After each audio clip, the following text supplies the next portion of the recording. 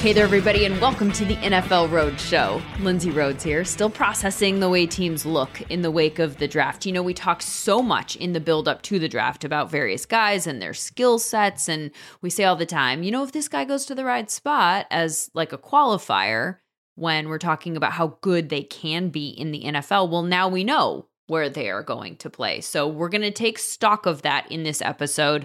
Guys who went to spots that are particularly good for them. Where they will have a chance to be the best version of themselves, perhaps. We're going to talk to Jim Nagy, who, as you know, is deep in the weeds of scouting as the director of the Reese's Senior Bowl. He's going to join me with 5 names that fit that bill as far as he's concerned. And Texans, Seahawks, Ravens, Cowboys, and Cardinals fans who are going to particularly enjoy his analysis. But before we get to him, I came across a piece recently that Ben Solak had done for The Ringer about wide receiver talent. The headline was, "The NFL draft will never have a bad wide receiver class again," which, A, is a very good headline. Yes, I would like to know more about that. Click. B, it's potentially hyperbolic. But C, it's also very interesting for a couple of different reasons. One, we just saw 6 receivers go in the first 18 picks in the 2022 draft, a draft that was generally agreed to be good, but did not have a surefire Jamar Chase-like talent. And 2, receiver contracts are blowing up. Tyreek getting $30 million a year and getting dealt as a result of wanting that money. A.J. Brown traded to the Eagles because he also wanted a big contract and then got one in Philadelphia. Devontae Adams got paid. We're talking about a lot of money being allocated to the top wide receivers, obviously, which could complicate bookkeeping matters for teams that have a high-priced quarterback in particular. So if the headline is true, and we're going to see class after class of NFL-ready wide receivers, then that could, arguably should, have a major effect on roster-building strategy. Do you just rotate those guys through, like the running back model? Get a good rookie when his deal is up, maybe get a different good rookie. I think the implications are really interesting and certainly worth talking about. So Ben is here to do just that. From The Ringer and The Ringer NFL podcast, Ben Solak. Let's break the huddle. Hurry up, let's go! 2 on 2, ready? So Ben, receivers, good for the rest of time, in perpetuity, good draft classes. That's what we're going into. Yeah, absolutely. Everybody's worried, like, oh, the receiver market, all these veterans, they're going to get so much money. What do we do? Just draft receivers forever, and it'll always work and never be bad. Go team. And scene. What let's go back, because there are some things there that I think are sort of why I'm so intrigued, right? Because if we're looking at draft classes that are going to be good, then are we looking at like a new running back type thing where you just like flush them out after a few years and you never pay them because you can always get somebody else to come in? Is the wide receiver position different in a sense? There's a lot of different directions to go in off of this, but first let's start with why the statement was made in the first place about wide receiver drafts effectively going to be good for the next, near future. What do you see about why that is?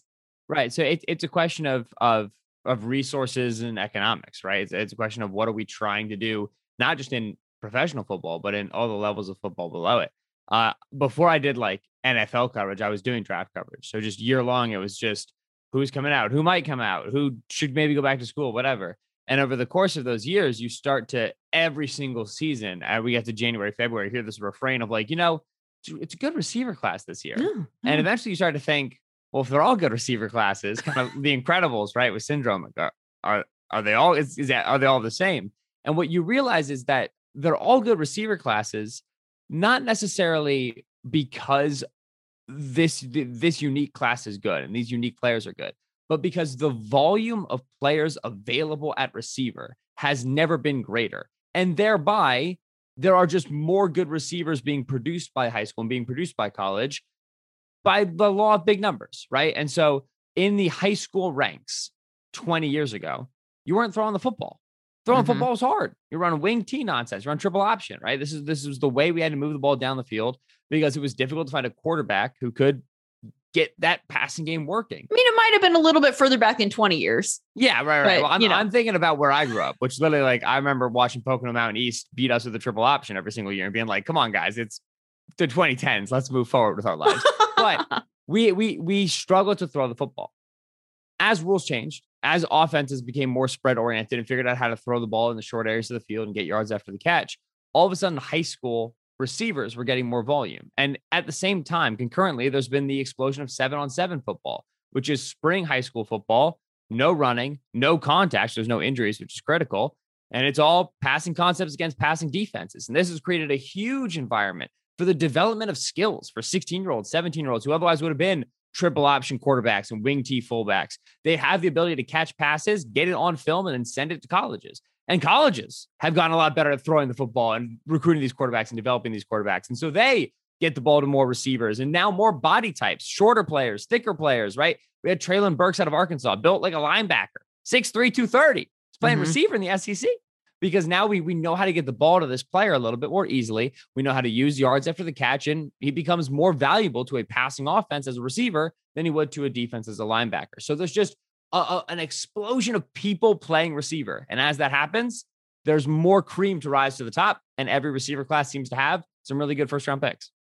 Well, the opportunity part, let's start there, because what you say totally makes sense to me in terms of the passing leagues. It's like that whole outliers theory from Malcolm Gladwell about like what is it, 100,000 hours? I don't even remember 10,000, I think it is. 10,000, okay. If it's 100,000, I'm not as good at writing as I thought I was. Let's hope it's 10,000. They're fucking dead by they make it to the NFL. They're like 80 years old.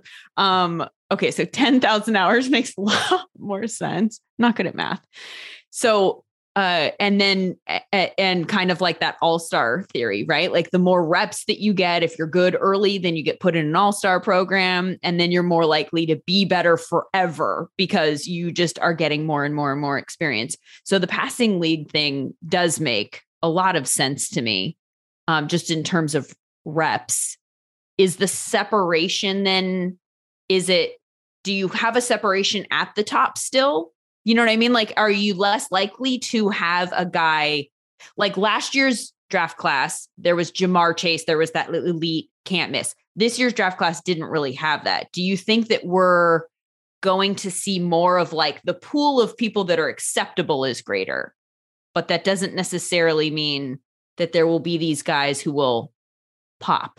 Yeah. So I think it's absolutely the pool of acceptable people will be greater. I think what we've seen is a rising tide in the second and third tiers, especially, right? We had 13 receivers go in the first 2 rounds of the 2022 class. It's tied a record, right? And then 15 receivers went in the next 5 rounds.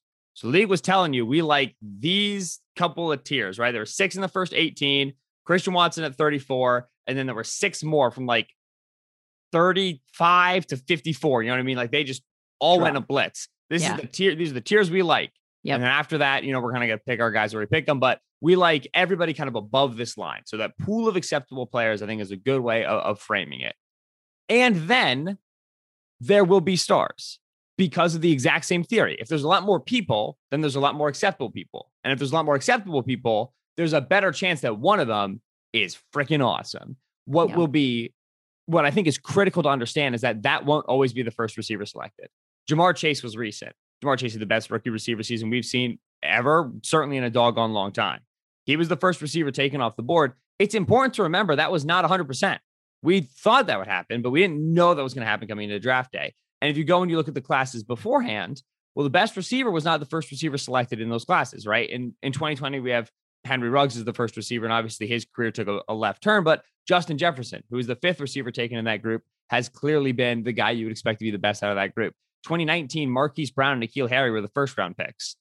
Then came DK Metcalf. Then came Deebo Samuel, right? So because there's a greater pool of acceptable people, it's more likely we get stars, more likely we get these elite players, these elite young rookie receivers. But we shouldn't believe we'll always be right in figuring out who that dude is in April. We're probably going to be wrong more than we're going to be right. And that goes back to the body types thing, right? Like Metcalf, an unbelievable receiver, runs 3 routes. Deebo Samuel, an unbelievable receiver, is a running back. We've found ways to make more different dudes work at receiver. So now there's more ways that the top guy is surprising to us and accordingly wasn't picked with that first receiver selection. Do you think they still get better once they're selected in the league because of opportunity? Like if it's true at a younger age that you go into a passing league and you get more reps and therefore then you're going to get better and you're ahead of people who are not going to the passing leagues and getting those extra reps and they're only playing in the fall in their high school team or whatever. If you go to a team where the opportunity is greater earlier, do you actually think that there is room for them to become better still? Or do you think that we just know them as being good because we've had the opportunity to see them succeed? Yes, they get better. And a lot of it is because NFL teams have more resources and better coaching to optimize the players. The two guys that immediately come to mind are Justin Jefferson and AJ Brown. Justin Jefferson played with Jamar Chase, pretty good football player, and Terrace Marshall, who was a five-star recruit, was a second, maybe third round pick for the Panthers, hasn't really panned out. But those guys were outside receivers. For Joe Burrow, who of all college quarterbacks said, if I get one-on-one on the outside, I'll take it. I do not care. I will test this corner. I will test this window. Sitting in the slot, running a 7-yard option route was Justin Jefferson, who now runs 35-yard posts, right? And it always had that skill at LSU, but just offense didn't need it as much. They needed a good slot guy, good stick mover. Jefferson could do that very well. So a big part of the conversation with Jefferson coming out was, what will he look like transitioning to the outside? We don't really know, as opposed to CeeDee Lamb out of Oklahoma. We've seen it before. Jerry Jeudy, Henry Ruggs out of Alabama. We've seen it before. Lo and behold, if we had seen it at LSU, we probably would have known. But that opportunity for optimization, right? You get him in Minnesota where there's more room and there's more talent and offense, both on the team and the coaching staff, to get him in a better position. You see an explosion. AJ Brown was similar. DK Metcalf on one side, DeMarcus Lodge on the other side. They had outside receivers. Brown was a big slot. He was catching a 6-yard curl route, breaking a tackle from a linebacker. If they could have had a quarterback and an offense at the SEC level that ran that play action, run that drift route, right, run that in breaker the way the Titans have with AJ Brown, they would have done it. They couldn't really do that at Ole Miss. They didn't yet have the knowledge, hadn't it trickled down from the NFL. They didn't really have the quarterback. Put him in Tennessee, gave him Ryan Tannehill, who will throw that route till the cows come home. And all of a sudden you have AJ Brown, who's one of the best yak receivers in the league, catch balls 15 yards down the field. Perfect for what he does well. So in the NFL, we optimize a little better what our players can do. And that's why you can get star production out of guys you drafted as the 6th, 7th, 8th receiver. The changes in acceptable body types that you mentioned earlier for wide receiver, how do you see that affecting the talent pool specifically? Like, do you see evidence that players that would have not had to play, I don't want to say that, but that would have played cornerback or would have been slotted to play cornerback or running back or something like that in the past, just because their body type said this is what that person is? Do you see evidence that suggests that those people are choosing to become wide receivers now? That the best athletes, so to speak, are becoming wide receivers, whereas they used to be a little bit more diversified? Yeah, you do. Bill Connolly wrote a really good piece before the 2021 draft for ESPN about receivers taking over the NFL draft. And what he had that was really cool was recruiting data, where basically he just said, listen, in terms of the percentage of 5 stars and 4 stars, receivers have nearly doubled over the last 10 years. I think it was from like 10 to 22%, whereas there was about a 30% decrease in receivers. It went from, I want to say, like 18 to 14 or 18 to 12. You can find the piece. I can't remember the numbers. It's not like 4-star, like where the 4 stars came from changed, right? It's not like the number of them changed. You were watching as a 5'10", 180-pound dude, Tyreek Hill dominate for the Chiefs. And then you were saying, I look like that guy. I'm built like that guy. I'd like to play like that guy. You probably aren't as fast as that guy, but whatever. You're a high school kid. You believe you can be. That's fine.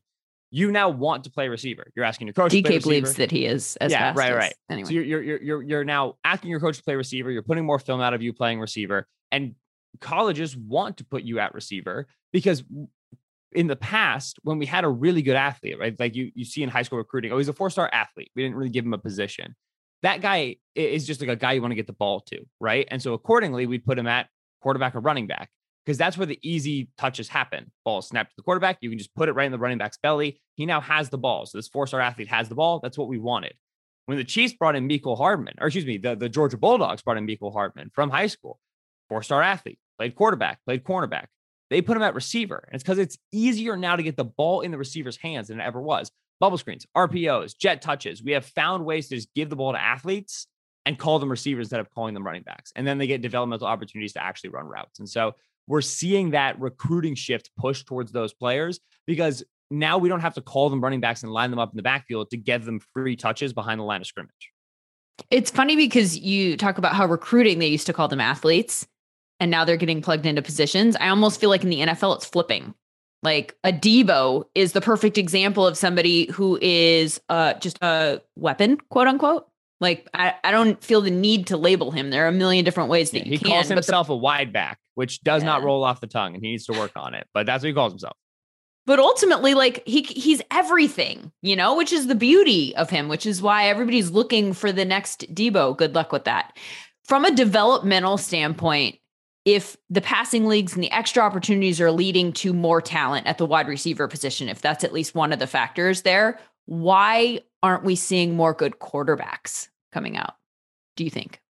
I think I would say net we are. I know that's a tough thing to say after this last draft. It was not a good draft for quarterbacks. Took it on the chin there a little bit. I think net we are, but I will say that one of the reasons why we're still seeing good quarterbacks drafted, and I think I can say that with confidence that we are seeing better quarterbacks, is because the league has become more comfortable with these simple offenses that are run in college. Whereas 5-10 years ago, air raid quarterback was a pejorative. Now we're more okay with that idea, right? And so the offenses in college got more spready. They got more RPO-y. They got more simple. They took thinking out of the quarterback's head. And they just got the ball to playmakers. They just got the ball to receivers. This leads to great development in receivers. But there was that moment there, in the 2010s, kind of coming out with a guy like Gardner Minshew, coming out with even Patrick Mahomes, who had his questions of like, how much can we trust these guys running these RPO offenses, running these air raid offenses? And it seems like the league has gotten over that hump a little bit, to the point where they're saying, you know what? We're going to have to develop these guys. We're going to have to coach these guys up. There are 4 offenses in college right now where if you run that offense, you can come to the NFL and run our offenses. It's just we have to accept the fact that there's development that has to happen there, so that the scale has shifted a little bit. The grading curve has shifted a little bit. Quarterbacks are running simpler offenses, and that may make us feel like they're not as good of prospects. But the league has accepted that that's the reality, and the league has also found ways to run those simple offenses, right? If we're going to talk about like an NFL-esque program in college, we're going to talk about Alabama.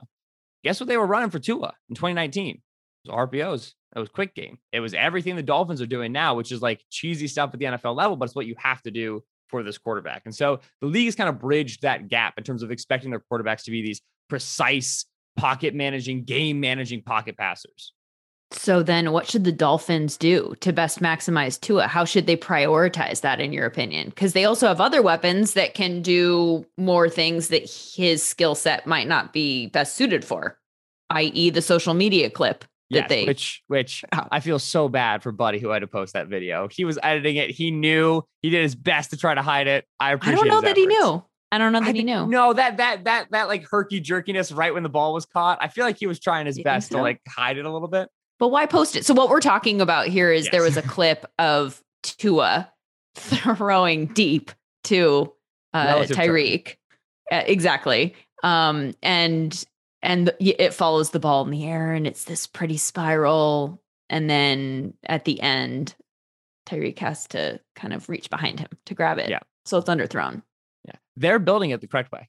This is appropriate. Mike McDaniel, to have a diverse running game that's going to allow you to get into easier play action and RPO ideas. Tyreek Hill and Deebo Samuel, who delightful downfield receivers. Deebo, excellent intermediate receiver, but 2 of the best guys with the ball in their hands. We talk about these scheme touches behind the line of scrimmage. Both of those guys are going to be valuable. Excuse me, not Deebo Samuel, Jalen Waddle, who hopes to be the Deebo Samuel for the Miami Dolphins. So 2 players who are incredible in that regard. Yeah, this is the right way to build it. It doesn't feel good.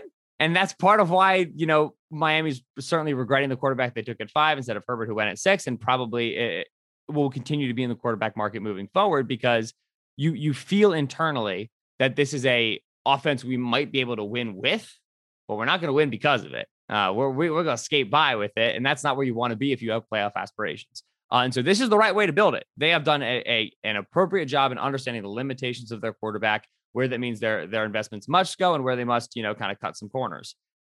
We will see how successful they can be with it. But to me, it's a very narrow road to walk.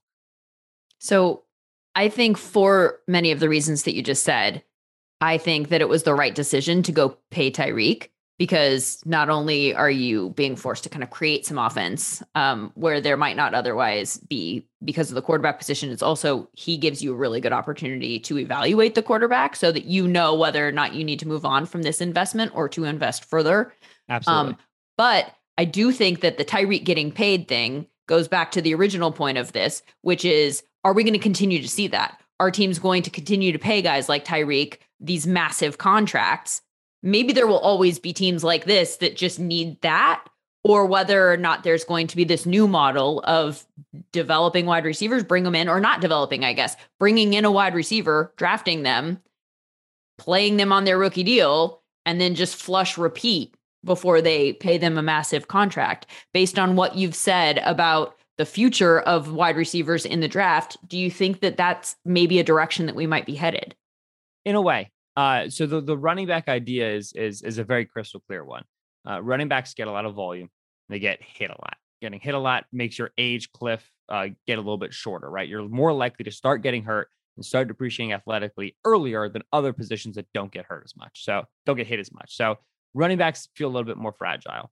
And then in terms of our understanding of running game from an X's and O's perspective and from an analytics perspective, we understand that while a running back's talent affects the running game, it is more drastically affected by the talent of the offensive line and what the blocking system is doing in front of that running back.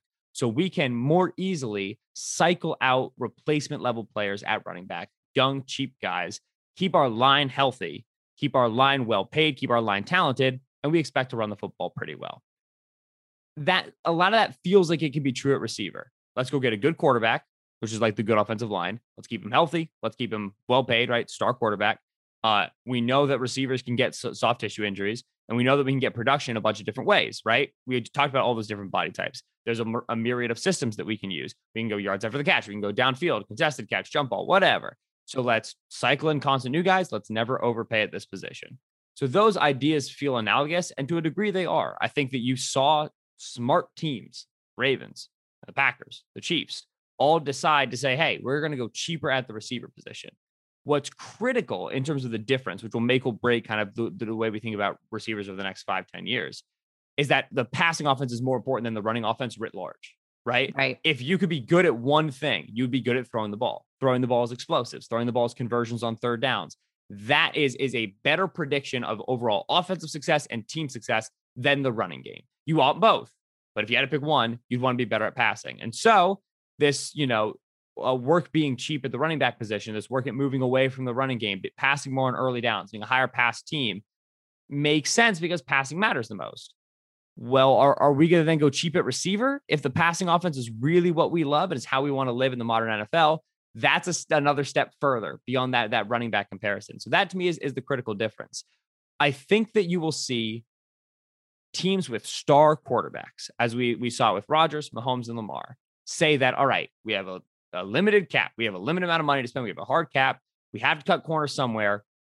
We probably can get away with cheaper receivers because our quarterback's just that good, right? We have the ability to get that done. With the Packers, it's kind of weird because like Rodgers is old and also is Aaron Rodgers at any time could just like leave. But for like Mahomes and Lamar, cool, I get it. So I think we'll see that. Well, we see teams like the Cardinals, the Dolphins, the Eagles, who have young quarterbacks. They're trying to figure out just how big of a second contract do we want to give this guy. They're going to go get that star receiver so that they can really see what their quarterback looks like with talented pass catchers, get a proof of concept on his passing ability. But for the star teams with the star quarterbacks, I think we will see the receiver position become a little bit more 1 year, 10 million, 2 year, 25 million, the way you saw with Marquez Valdes-Scantling and Juju Smith-Schuster and some of these alternative options because, hey, we have Mahomes. Our passing game can only be so bad. We can get a little bit cheaper receiver.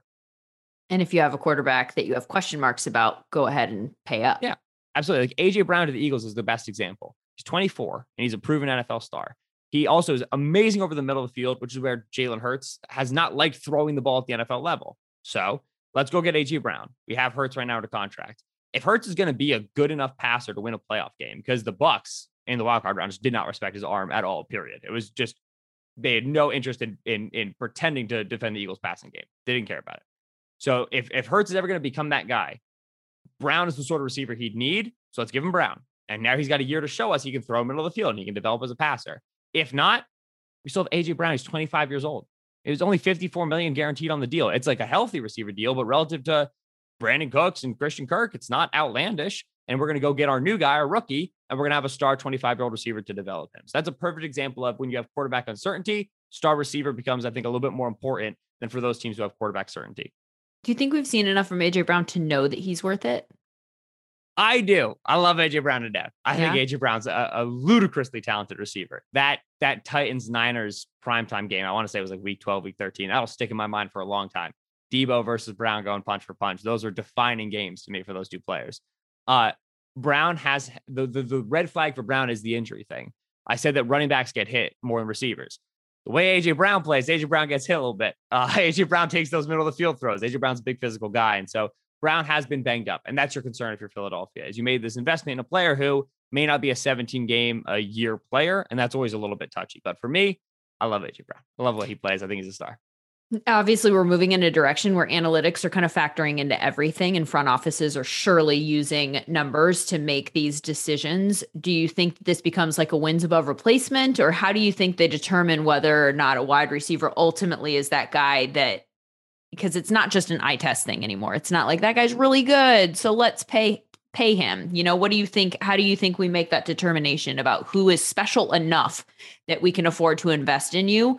And who is like not different enough from the next crop of guys? Right. More than absolutely likely. No idea. That's the most difficult question. You know what I mean? And that's the reality. I think what the thing that I see the most impact in terms of how analytics is changing the receiver position in the passing game is this idea of target distributions, target heat maps. Where can our quarterback throw the football? Right. We have factors like time to throw. How long can he hang in the pocket until he's going to get hit? And what does he do when pressure comes? Is he an escape guy, or is he a get rid of the ball quickly guy? What is his arm strength like, right? Like Joe Burrow is the man. He played in the Super Bowl for the AFC. Doesn't have great arm strength, but they found ways to get the ball deep outside for explosive gains by throwing the ball very quickly. Time to throw, and we're going to let Burrow hit that deep ball now instead of waiting an extra beat, because he's not Josh Allen, he's not Patrick Mahomes, he's not Justin Herbert. He can't make that throw. So we see an understanding of how numbers can tell us where a quarterback throws the football and how they're throwing the football there, right? Jimmy Garoppolo throwing middle of the field constantly, in rhythm, quickly, in time, because he's just a system quarterback. He just likes to be that robot, just execute. So as those funnels help us to find play styles, those play styles can point us at the right receivers, right? I said that Jalen Hurts does not like to throw middle of the field. The Eagles got the best middle of the field receiver in the world. To me, that very clearly says we need to find out if our quarterback can do this. In Arizona, we have Kyler Murray get Marquise Brown. That's not we don't know if Kyler can throw deep down the field vertical. That's hey, we like throwing deep down the field vertical. And we need to inform this decision. We need to get better on offense by getting a speedster, getting an elite downfield receiver like they believe Marquise Brown to be. And so I think that in terms of analytics, the thing that I see the most repercussions in is play style, target distribution. What sort of offense do we want to be? In terms of the magic numbers that tell us if a receiver is good or not, I would love for them to exist. Make my job a lot easier. Stop watching film, click some buttons. I know who's good or not, but it's tough. Did you go on a rant recently about analytics? Did I just bring up analytics to an anti-analytics? It was a fake rant. So on the Ringer NFL Draft Show, which I did with Danny Kelly, Danny Heifetz, and Craig Horlbrecht, that's our fantasy football team. They do an episode a year called The Take Purge, where for an hour, it's like the Purge movies, like the siren goes off. You can say anything you want, no repercussions. And every year we do the draft cycle, and I just like a film guy, and the nerds are always like, hey, the nerds just only draft quarterbacks and don't draft any other positions and always trade back. And like, yes, those are generally good guardrails, but to me, there's always exceptions and there's always nuance and color. And so one of my takes, for which I am not responsible, Lindsay, and I cannot, because it was the Purge. Yes, because the Take Purge was get the nerds out of my football. And I didn't mean it, and I love many nerds, but yes, there it is. You're awesome. I want to ask you really quick about this year's wide receiver class. All the things that we said. Who do you think is most set up to succeed? Yeah, so I like Treylon Burks, and it is a good summation of everything we've talked about. He landed in a place with a ton of volume in Tennessee. No Julio Jones, no more AJ Brown. He had that build that was similar to AJ Brown coming out of the SEC. 6'2", 6'3", 220, 225. Unbelievable explosiveness in a short area, right? Burks didn't run the 40 a lot of people were expecting, but watch the 10-yard split. Watch him go from 0 to 60 against LSU, against Ole Miss. some impressive film in terms of that short area burst, which is a lot of what makes Deebo Samuel a difficult player to tackle. NFL defenders are accustomed to seeing a guy of a certain size and going, he can only move so fast. And Deebo and Burks have that thing where they just go. They're on top of you now, and it surprises you. They get on you, and then you have to tackle them with half a shoulder instead of a full shoulder, and those boys are big. It's tough to get away with those little margins. And so he has that explosiveness, he has that physicality, and he has that size to work that same AJ Brown role. At Arkansas in the SEC, he didn't really have that role. They weren't trying to throw those routes as much. They weren't trying to ask their quarterback to throw middle of the field. Those are tough throws. In Tennessee, it's Ryan Tannehill. Tannehill loves throwing middle of the field. Tannehill will sit in the pocket, take a hit, and throw that ball 18-yard dig, like I said, until the cows come home. And so to me, that's a really nice marriage of opportunity, of role, of the skills kind of fitting that we talked about, the talents fitting the traits. Like everything is there for Burks to, I think, be really, really successful. If you had asked any Treylon Burks fan, of which I was one before draft, what's the one place he should go? Like, Tennessee. Perfect offense for him. And there he is. So I believe in Burks to be productive early. And it's the perfect example of what we're talking about here too, about potentially moving on from somebody who is looking at a big money deal and plugging in a guy who does similar things potentially. Yep. And paying them a lot less. Yeah. And you get to find out, is Ryan Tannehill a guy who can win playoff games for us? Because that's been a question. They've made it to the playoffs, haven't won a lot of playoff games. And you also get a young player to potentially develop with Malik Willis. The Titans did a really good job of just very quietly getting ready for the next cycle, not just the next year, but the next era of Titans football in this draft. I thought it was a very sneaky rebuild draft and an impressive one because it required a lot of honesty with their team and where they were at and what their reality was. So good draft by them. I think Burks will be good. Good stuff by you, Ben. Thank you so much for your time. Thanks. I had a good time. Thanks for bringing me on. And you can find Ben's work at theringer.com, also the Ringer NFL Show podcast, and at his Twitter handle at Benjamin Solak. And yes, I noted all the points that he made about Burks in that Titans offense for fantasy purposes. Those rookie drafts are going to be here before we know it. And I feel like the receivers this year, the rookie receivers, are more grouped together than they've been in recent years. Different styles, different opportunities. I'm finding it hard to find a differentiator that I feel really strongly about. Like a guy whose skill set mixed with the opportunity present is way better than one of the other guys. So I'm intrigued by the things that he said about Burks. I'm also eager to hear what our next guest has to say about that subject matter. Jim Nagy, executive director of the Reese's Senior Bowl, knows the players and now he knows where they will be playing. 5 guys in a position to pop. Coming up next. Hi, everyone. This is Hall of Fame sportscaster Leslie Visser. After 45 years of covering everything in sports, I've been lucky to know some of the greatest personalities, storytellers, and legends, and I bring it all to my podcast, In Conversation with Leslie Visser. You'll hear from coaches, players, authors, and celebrities like Kansas City Chiefs superfan Eric Stonestreet. There are a few immediate yeses, and talking to you was an immediate yes. New episodes come out every Thursday. I hope you'll listen and subscribe wherever you stream your podcasts. Jim, hi. Appreciate your time as always. Yeah, good to be back on, Lindsay. Can't believe we're finally through it.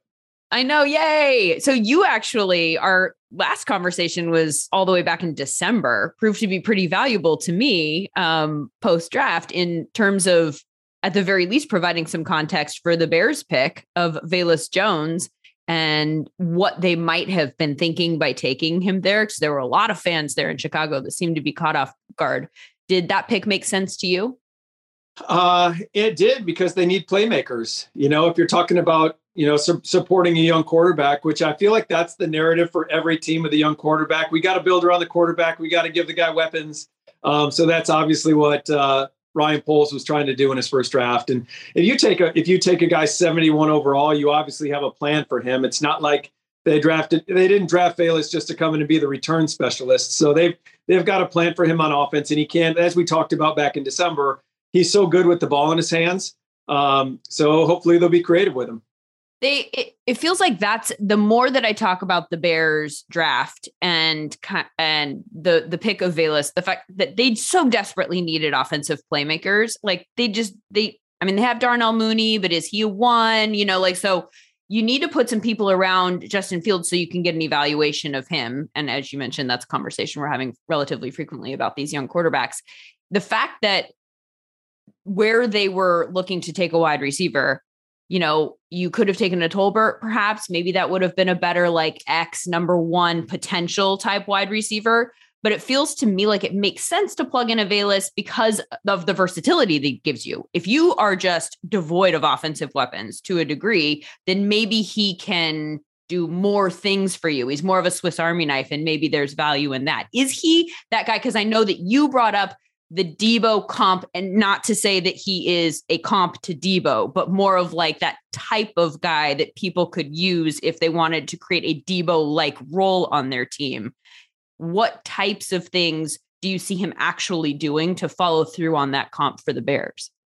Yeah, it was more just the usage, Lindsay. And again, I think what any team that drafts a player and expects them to get on the field year one and be versatile, you better dig deep into the player's mental acumen and how much he can pick it up, because it's hard to be a rookie in that league, especially when you're throwing multiple positions at a guy.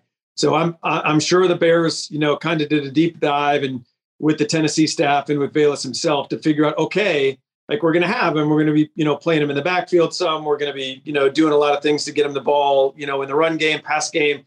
Like that's a lot on a young guy. So I'm sure they did their homework there. And then I do think the return stuff was kind of probably a difference maker when you're looking at a couple of receivers on the board, because it's not, Velus can do punts and kicks equally as good. I mean, the guy was all-American level guy in both phases. So he will affect that phase of the game. And then on offense, it's a playmaker, and where the Debo comp is really the run strength.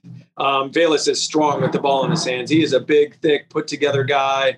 And he's fast. We know that. He was, I think, the second fastest wide out of the combine this year, running 4.31, but it was more so the run strength. But I would anticipate them incorporating him in a lot of different ways. Well, the Bears, congratulations to you, because the Bears have acknowledged that pretty much where he popped up onto their radar, where they got a lot of work done on him and a lot of other players in their draft class, was down there at Senior Bowl there in Mobile. So he's one guy that I'm going to put on my radar to kind of keep an eye on during training camp, and then maybe try to grab in a later round in a fantasy draft, just because the potential for opportunity is there. Who are some people that jump out at you, having evaluated this whole class, that you think ended up in situations that will bring out the best in them? Like, there are some guys that we knew were going to be good. They're probably going to be good wherever they go, unless it's a terrible situation. There are some guys who I think you probably will end up liking more post-draft than you even did pre-draft, because the opportunity will be there for them to be their best selves. Absolutely. There's a bunch of great fits. And we can talk about a bunch of guys, Lindsay, but I think, I had this conversation with a few players during draft weekend, guys that were getting antsy and texting me about when they were going to go. And, I just try to tell them, players don't want to hear this. They want to go as early as possible, but it's really more important where you go than when you go. You certainly don't want to fall like 3 rounds past where you thought you were going to go. But if it's close, if it's like a round, and you end up in a much better situation, to me, that's, you got to think long-term. And I understand players are thinking in the immediacy, but I would start, and we can bounce around to some different players, but I would probably start in Arizona with Trey McBride, the first tight end off the board from Colorado State, Mackey Award winner. I just think he went into a great situation. If you look at Arizona right now, they've got DeAndre Hopkins is going to start the year suspended. They lost Christian Kirk to the Jacksonville Jaguars. They traded for Hollywood Brown, so there's a new piece. I get it that he and Kyler played college ball together, but that's a new piece in the offense. And then they got Rondale Moore. And then you've got Zach Ertz at tight end. So I think you could see a lot more 2 tight end stuff coming out initially, at least while Hopkins is out. And that will give Trey a great opportunity to get on the field early. And again, I think it's a great opportunity for the Cardinals to maybe come out early in the season with a bunch of different looks that people haven't seen on tape in the past. That's an interesting point. They have really been a wide receiver heavy pass game because they really haven't had a second tight end, especially last year. And now you bring McBride and Ertz out there, and they're similar. I think Trey, if you're just looking at from Trey's perspective, he's a similar guy to Zach. I mean, he can watch Zach's tape and probably, mold his game a little bit. And then everyone knows what a pro Zach is, so he'll learn under a guy that knows how to be a pro. So I think that's just a really good fit for Trey McBride in Arizona. Those are all really good points there. Should we take this to mean that Max Williams might not be long for Arizona, in your opinion? Because obviously he is there also recovering from an injury, might not be ready for the start of the season, but that would give them 3 wide receivers and I know they think highly of Max. They've called him the complete tight end and raved about his game. Sure.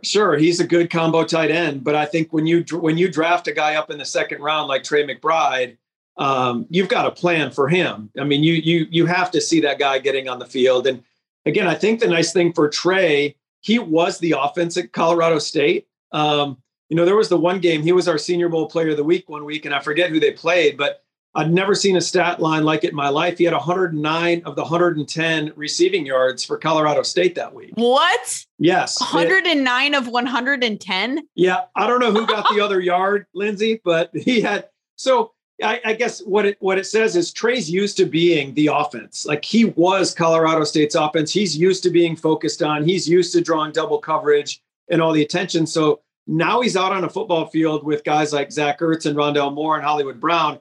He's not going to be getting any of that. He's going to be out there single covered. He's not going to know what to do with himself. So it's going to be like a whole new lease on life for Trey, just not getting all that extra attention. So I would think, even though Max is still there, I think they would have to have a plan for Trey to get him on the field right away.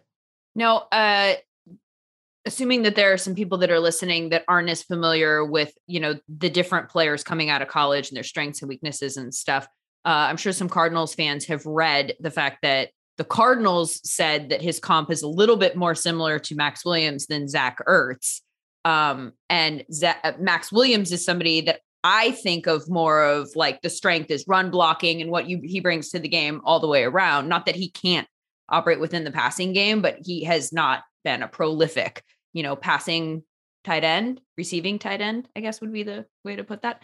Yeah. It is. So that is different than Trey. Why do you think that they see the comp as being more similar to Max? Well, I didn't do Max when he was coming out of college. That was back when I was in Seattle scouting for the Seahawks. I didn't do him, so I'm not really familiar with him. I do know Ertz a little better. And I just think just because of the pass game stuff, the athlete, the body type, the size, the measurables, I think are very similar. They both have a really good feel in the pass game. So I see that. I don't know Max as well. They know their roster better than I do. Right. But I just think Trey is ready to get on the field right away and help you in the pass game. He's just a really accomplished guy in that phase of the game. And even though he is only like 6'3.5", 250 pounds, he's got enough fight in him to play on the line of scrimmage as maybe a backside blocker. I don't think he's ever going to be like that big-bodied wide tight end that just moves people off the line, but he is scrappy. He will, he'll get up on linebackers and safeties and he'll do enough as a blocker. But to me, you draft Trey McBride in the second round, you draft him to be a threat in the pass game. I love it. I love the point too about throwing a little bit more too tight and just to mix things up so that people don't know what's coming at the beginning of the season. That feels like something Kingsbury can do to freshen up that offense, which I think is something he should be looking to do this offseason. Is there a wide receiver that you think went to a particularly good situation where their value kind of increases as a result? Well, you brought him up, Jalen Tolbert, which is funny. He and Velus are both Mobile area guys. We had 6 players from Mobile drafted, Lindsay, in the first 126 picks, which is insane. For a little community our size, to have 6 guys go in the top 4 rounds was amazing. But I think Jalen Tolbert, I really thought Jalen could go in the second. Hearing what I've heard coming out of Dallas, that was the debate in the second round was either Sam Williams, the pass rusher from Ole Miss, or Jalen. They were considering him there. They kind of felt like they had a better chance of Jalen falling to the 88th pick. So they went with Sam. And it was one of those things on draft day. When I talk to my friends around the league going into the draft, all I say is, I hope it falls your way. And that one completely fell Dallas's way. So they end up with Jalen Tolbert, who obviously Michael Gallup, CeeDee Lamb are the top 2 guys. They've got a really good starting pair there, but they need a third guy. A lot of times you're not going to bank on a rookie to get up to speed and be that 3 right away. I think Jalen can do that. And I just say that because he's been here in Mobile, it's South Alabama. I've been watching him since high school, really developed a relationship with Jalen. He's been in our office. He's watched tape on this screen a bunch, getting ready for this past season. So like from a maturity standpoint, he is a pro. Like he's been preparing like a pro. He went down to Tampa last summer and worked out with Randy Moss and Yo Murphy and all those guys that train in Tampa together. So this guy's going to hit the ground running. He's going to get to Dallas. He's going to hitch his wagons to CD and Michael Gallup and learn from those guys. And the other great thing is he's got a cool relationship with Dak Prescott already. Like Dak's already reached out to him. So I really think there's a plan there for Jalen to be the 3 right away. South Alabama's all-time leading receiver averaged 17.8 yards per catch in his last 3 years of college. Obviously has a lot of speed too with that 4.4 time from the testing leading up to the draft. Where do you see him playing on the field primarily? Is he an outside guy? Is he a guy that you can move into the slot? What's his game? Well, and that's one of the great things Jalen brings to the table. And that was a big thing for him coming back to school. He almost left as a junior.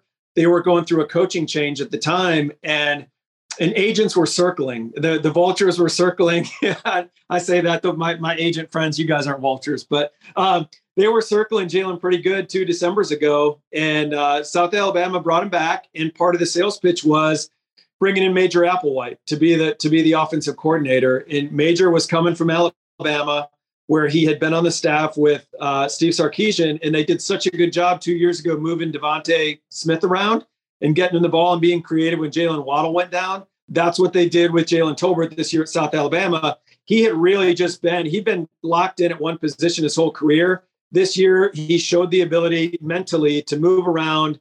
I mean, they just did everything they could do with the guy. They moved him outside in the slot, motioned him, used him in the run game. So he will be good to go. And I think he is a guy that they plan on moving around. He can definitely do that. If one of those guys goes down, they can plug him in as a starter at either X or Z. And then if he's the third guy, he can play in the slot. Just use all the Jalen's the same. That's right. Don't have to look that far for the comps. What about a running back? Is there a running back because I feel like the running backs are really interesting, right? In the draft, you've got like Breece Hall, who was the consensus number 1 back coming out, goes to a situation in New York that I know some people think is going to be a good situation for him. It was confusing to me because of Michael Carter. And I thought Michael Carter looked pretty good last year. So now you're putting 2 people in the backfield from a fantasy standpoint. It's a nightmare. That's not what we were looking for at all. It was more confusion. But is there a running back that you think went to a particularly good situation? Yeah, I would say Dameon Pierce from Houston. And I tweeted that out in the middle of the draft when they made the pick. I think that was my favorite pick of the draft up to that point. Getting Dameon in the 4th round to me was incredible value because I do think he's a 3-down starter. He was one of those guys at Florida, just didn't get a ton of touches. I want to say maybe 80 carries, something really limited this year. But again, I'm not even faulting that Florida coaching staff. I know that when we were hyping up Dameon coming into Senior Bowl week and everything here, I read a lot of Florida fan base stuff, and they were taking shots at Dan Mullen and that previous staff on why they didn't use him more. Hey, in the day of the portal and trying to keep players happy, I get it. Like college coaches got to spread out touches. So, I mean, the good thing is from an NFL perspective, if I were in a draft room, that would have been one of the things I harped on is how much tread this guy's got left on his tire. He was not used up at Florida at all. But he's a 3-down starter. He's going to go in there. I think Rex Burkhead, is an established guy. He's been with Nick Caserio in New England, but he's going to be the 3rd down guy primarily, I would think. Mm-hmm. I think Damien's got a really good chance to be that 1st and 2nd down starter. And then he can pass protect. He's good at that. He showed that at the Senior Bowl. He can catch it out of the backfield. He might not be the most dynamic guy as a receiver, but he's an NFL runner. When you watch him on contact and just his lower body power and ability to see things and bounce off contact, like I think he's got a chance to be he's got a really good chance to be their starter right out of the gate week 1. They've got Marlon Mack that they brought in this year. This is a guy who could beat him out, in your opinion? Yeah, they're different runners. Marlon's more top end speed. He's coming off injury. Marlon's been a good back. I think Marlon's thing is just staying healthy. Again, that's probably going to be a good battle in camp. I just think that of the rookie runners, Damien's got a really good shot right there. And if you're just looking fantasy wise, again, Marlon's a guy that with a little bit of durability concern, at some point, I think Damien's going to see the field quite a bit. You this is a full sidebar, but you brought up something I think is really interesting from a college game standpoint. And everyone's talked about the portal and how frustrating it is that, these guys can leave at any minute, or some people have been frustrated, I guess, and looked at it that way. From a coaching standpoint, is that something that you're hearing, that they have to constantly constantly recruit and make football decisions based on playing time in order to maintain their roster? It's an interesting way of looking at it. I hadn't really thought about that. You can't necessarily just sit there and put your best guys out there in a way that you think would put you in a position to win the game the most, because you have to think about retention also. Yeah, it's really complicating things for college coaches. I know a lot of guys that are really wanting to make the jump to the NFL for that reason. It's just college coaches, right? Because again, like the recruiting thing has always been a little bit of a rat race, right? Like recruiting's difficult. I mean, you're on the road a ton. Those college guys, like they earn their keep, man. Like whatever money they're making, they probably deserve more at most of these schools for the amount of hours they have to put in. But it used to be you're just recruiting high school kids. Now you're really recruiting your entire roster on a daily basis. And you're at the whims of an 18, 19-year-old, 20-year-old kid who, if he goes into the spring game and he doesn't get the run that he thinks he should get, now he's in the portal.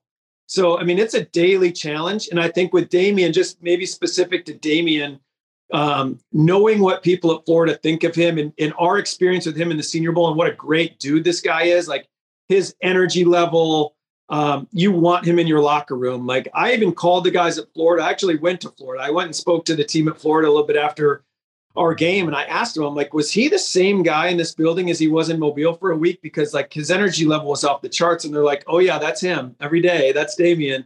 But so if you have a guy like that, who's going to accept his role and be a good teammate and be a good program guy, that's maybe why he wasn't the full-time starter there, because maybe, and I'm not saying specific to this case, but say maybe you have another guy that would tend to be more disgruntled or a little more high maintenance. You might just play that guy a little more because, Damian's going to play his role and be a good teammate and be happy with it. So it's just those, it's managing those egos and touches, and it's really made it difficult on these college coaches. Oh, and then where's the line, right? Like because you want to keep people getting reps so that they're happy, because you need the people on your team in order to field team. But then where's the line in terms of production and value added before there's a drop off, so that you're actually hurting your ability to win games, which is ultimately the main. I mean, it just feels completely confusing. And like you said, you couldn't pay me enough money. I mean, no one's asking me to, but like to be a college coach anyway, because of how hard and the constant recruiting of high school players. Now that you factor in the constant recruiting, it just feels like there are no days off, right? Like full Bill Belichick over there. That's right. Okay. So that's a wide receiver, a running back, and a tight end. We're hitting up the skill position players. That's 3. Let's do a couple more, guys. How about on the offensive line? Are there any people who jump out at you? Yeah, I would look to my old place in Seattle in terms of fit, really for both players and for the organization. They've been, I was part of it. We were trying to figure out the offensive line for a lot of years there. And I think they found their bookends. I really did. With Charles Cross from Mississippi State in the first round, who is really probably the most NFL ready pass protector in this draft, coming from Mike Leach's offense. Now, sure, some of the run game stuff is going to be a little work in progress. But if you're talking about protecting Drew Lock and giving Drew Lock a chance to be successful this year, talking about that. Anyway. Hey, that's a separate. It's Drew. That's the story. We're sticking with it. It's Drew. It is. It's going to be Drew. Drew. And then on the right side, Abe Lucas from Washington State, who was a right tackle his whole time there at Washington State, in the bouncing back in the third round and getting a guy that a lot of people, myself, I thought he'd go in the second.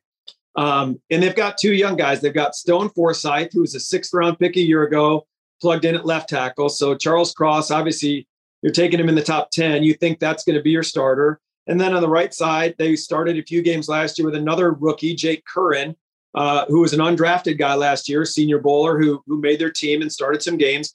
So now you've got a third rounder who's got to beat out an undrafted rookie. And that, that's going to be a battle. I mean, Pete will open that up and they'll compete that thing out. But really coming out of this draft, Seattle could have their 2 bookend tackles of the future for the next, 6, 7, 8 years. And that's a much better spot to be in from the Seattle Seahawks standpoint than they've been in the last, 5 to 10 years. From your lips to God's ears, man. Just like fingers crossed there for Seattle. 2 questions there. Or Charles Cross, the fact that he is a good pass protector is going to be obviously very welcomed, as that is an area that they have just been awful in. But Charles Cross, the run game stuff is obviously a priority there for Seattle. So if you're Seattle, or if you're you looking at it from a Seattle prism, how do you balance, when you're trying to make a decision about a guy to draft, which to prioritize there? Because clearly the run blocking is massively important, because that's what you want to do the majority of the time, but you have to get better in pass pro. Right. And that's going to be their identity. And that's what Pete has really always wanted to be their identity, is running the football. And that's why they took Kenneth Walker from Michigan State in the 2nd round. They've got Chris Carson coming off an injury and Rashad Penny now entering a contract year. And it took Rashad a few years, but he got it going last year. He had a really nice year for him. But so that's what they want to be. But in terms of team building, you can't be short-sighted. You can't look at like, oh, Charles Cross might struggle in the run game his rookie year. You have to draft the best player. And they felt like Charles Cross, of the tackles that got to them there at the 9th pick, he was the best one. So again, it might not be ideal next year, but you can't just, you're talking about a top 10 pick. You hope Charles Cross is there a decade, right? So yeah, year 1 might not be ideal, but he's not going to get your quarterback killed in pass pro. You might have to play a little more tight end heavy stuff on the left side to help him out in the run game.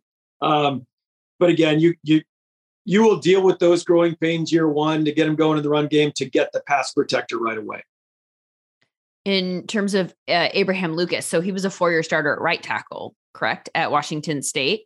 That's always an interesting one for me. Now he's getting drafted to go play right tackle, so that's great. You don't need to project whether or not he can flip sides, because right. You're putting him right there. But there are questions that I'm sure will come up about why somebody played right tackle specifically. If he was good enough to play in the NFL, why they didn't put him at left tackle at Washington State. Well, when he got there, when he started off, they had Andre Dillard there. And Andre played in the Senior Bowl a few years ago. I think it was my first year. I think that probably would have been Abe's freshman year. Dillard was the left tackle. And he ended up being a 1st-round pick to the Philadelphia Eagles. And, I don't know. I haven't talked to those coaches on why they didn't move him. I mean, to me, he's more of an NFL right tackle athlete anyway. So I would be, if you're the Seahawks, I'm happy they didn't move him over. You're getting a guy that's really, really comfortable on that right side. Abe's a really good player. Could he have played left tackle in college? Absolutely. And he would have been a really good college left tackle. But when you're projecting it, I do think he would have been a better NFL right side player. So the thing is with Abe, which maybe gave some teams a little hesitation, was the Pac-12 competition this year. Abe made it look really easy. There was not a lot of good competition out there. The conference as a whole is down a little bit right now from an overall NFL talent perspective. So he didn't see a lot of NFL rushers. I guess Kayvon Thibodeau was probably the best one he faced. And Thibodeau got after Washington State a little bit, but it was over on the left side. He was doing all his damage. It wasn't against Abe. So no, they got a good player in the 3rd round. Again, he just wasn't tested. He really made it look easy the entire season. I mean, he faced some good people here in Mobile, and I think that's where people got really comfortable. Okay, this guy's an NFL starter, because you saw him against future NFL people. But the Pac-12 tape was tough to gauge that. Well, the USC Trojan in me is very sad about the answer that you just gave there, but I have faith that that's going to change. What about the defensive side of the ball? What about the defensive side of the ball? Anybody jump out at you there? Yeah, I would say in Baltimore, Baltimore gets lauded every year for their drafts. They do such a good job there, from Ozzie Newsome, now Eric DeCosta, and that whole department. They've just done a great job. They just take good football players. It's a real simple formula, right? Just take good players.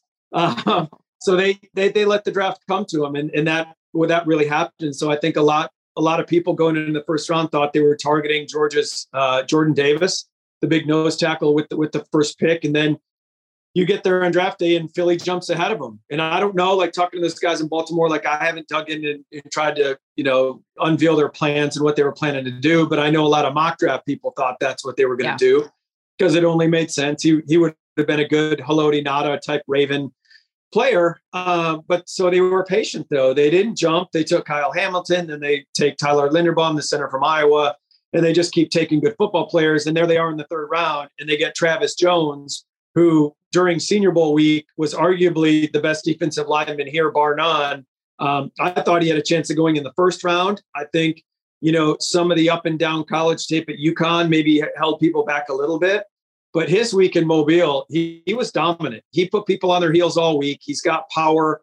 I think he showed down here he can play on all three downs. Like he has the ability to collapse the pocket, which not a lot of nose tackles have that. Usually when you have some of that third down value as a nose tackle, you are going up in the first couple of rounds. And he lasted to the third. So you look for a fit, a guy that like really feels like a Raven type player.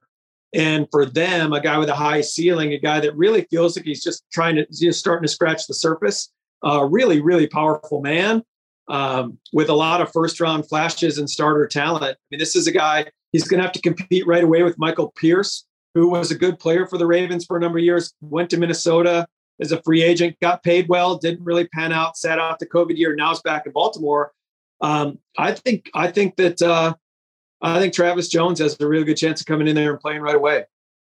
I did his game in 0 week against Fresno State. And I remember the coaches talking about how he was, well, first of all, their best defensive player, but also a guy who had totally redone his body since he got to UConn, that he came in at 360, got down to 328, was like 13% body fat. One of the questions that I know Ravens fans were asking prior to the draft about Jordan Davis, their concerns about whether there was any pass rush that could come from that position. Is that something that you see Travis being able to do? Absolutely. And I think that was the value of him coming to the Senior Bowl, honestly, like the one-on-one stuff. He put some good players on their heels and he walked some guys back. I mean, Cole Strange, the first round pick, the 29th pick to the Patriots, who I think is going to be a Pro Bowl player over time in New England. I know that I get it that Pats fans were kind of skeptical of a guy coming from Chattanooga. They hadn't heard a lot about him, especially the casual fan.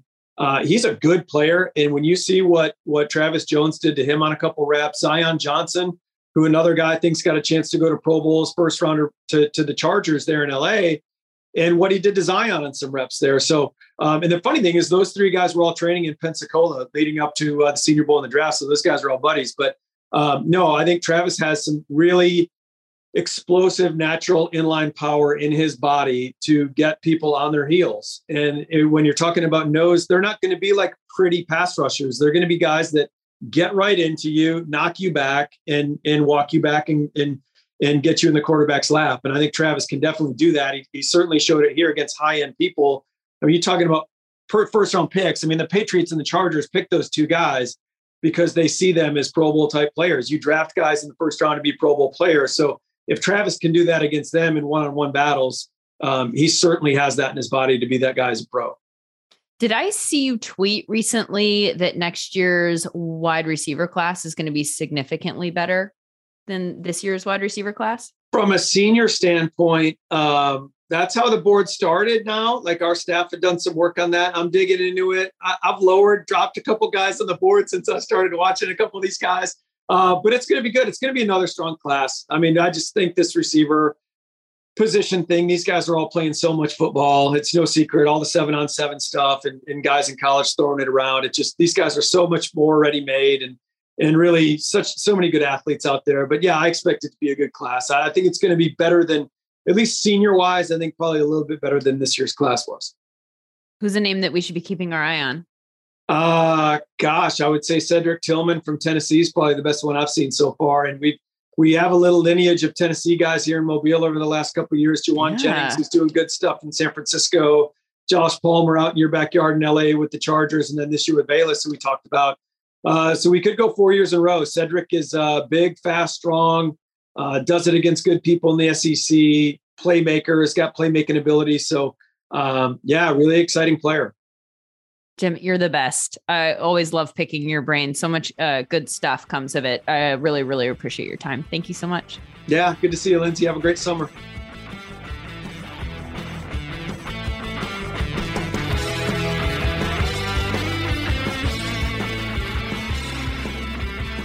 Lots more good stuff from Jim on his Twitter feed, where he's already tweeting out clips of 2023 prospects. He posted one of Jalen Cropper from Fresno State this week. In a game that I did sideline for, actually. The highlight that he posted was that UConn game that we already mentioned, where Travis Jones played. Hottest game I've ever been to. Literally went to walk to the other side of the field to check on the UConn bench at one point, got about 3/4 of the way and thought I was going to pass out.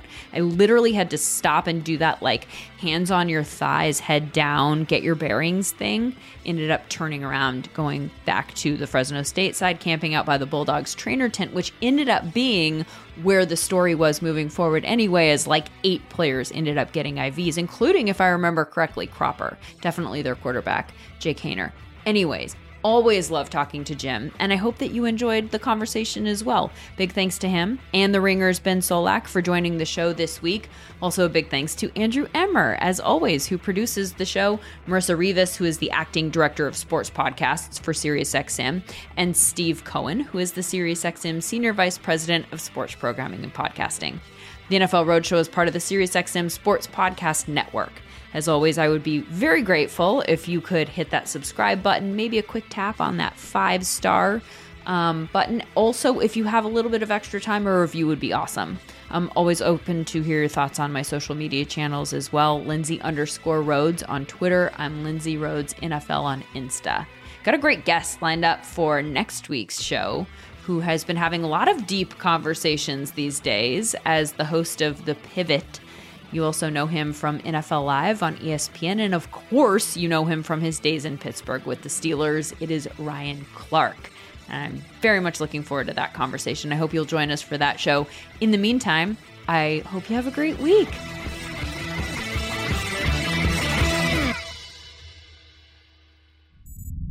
SiriusXM Podcasts.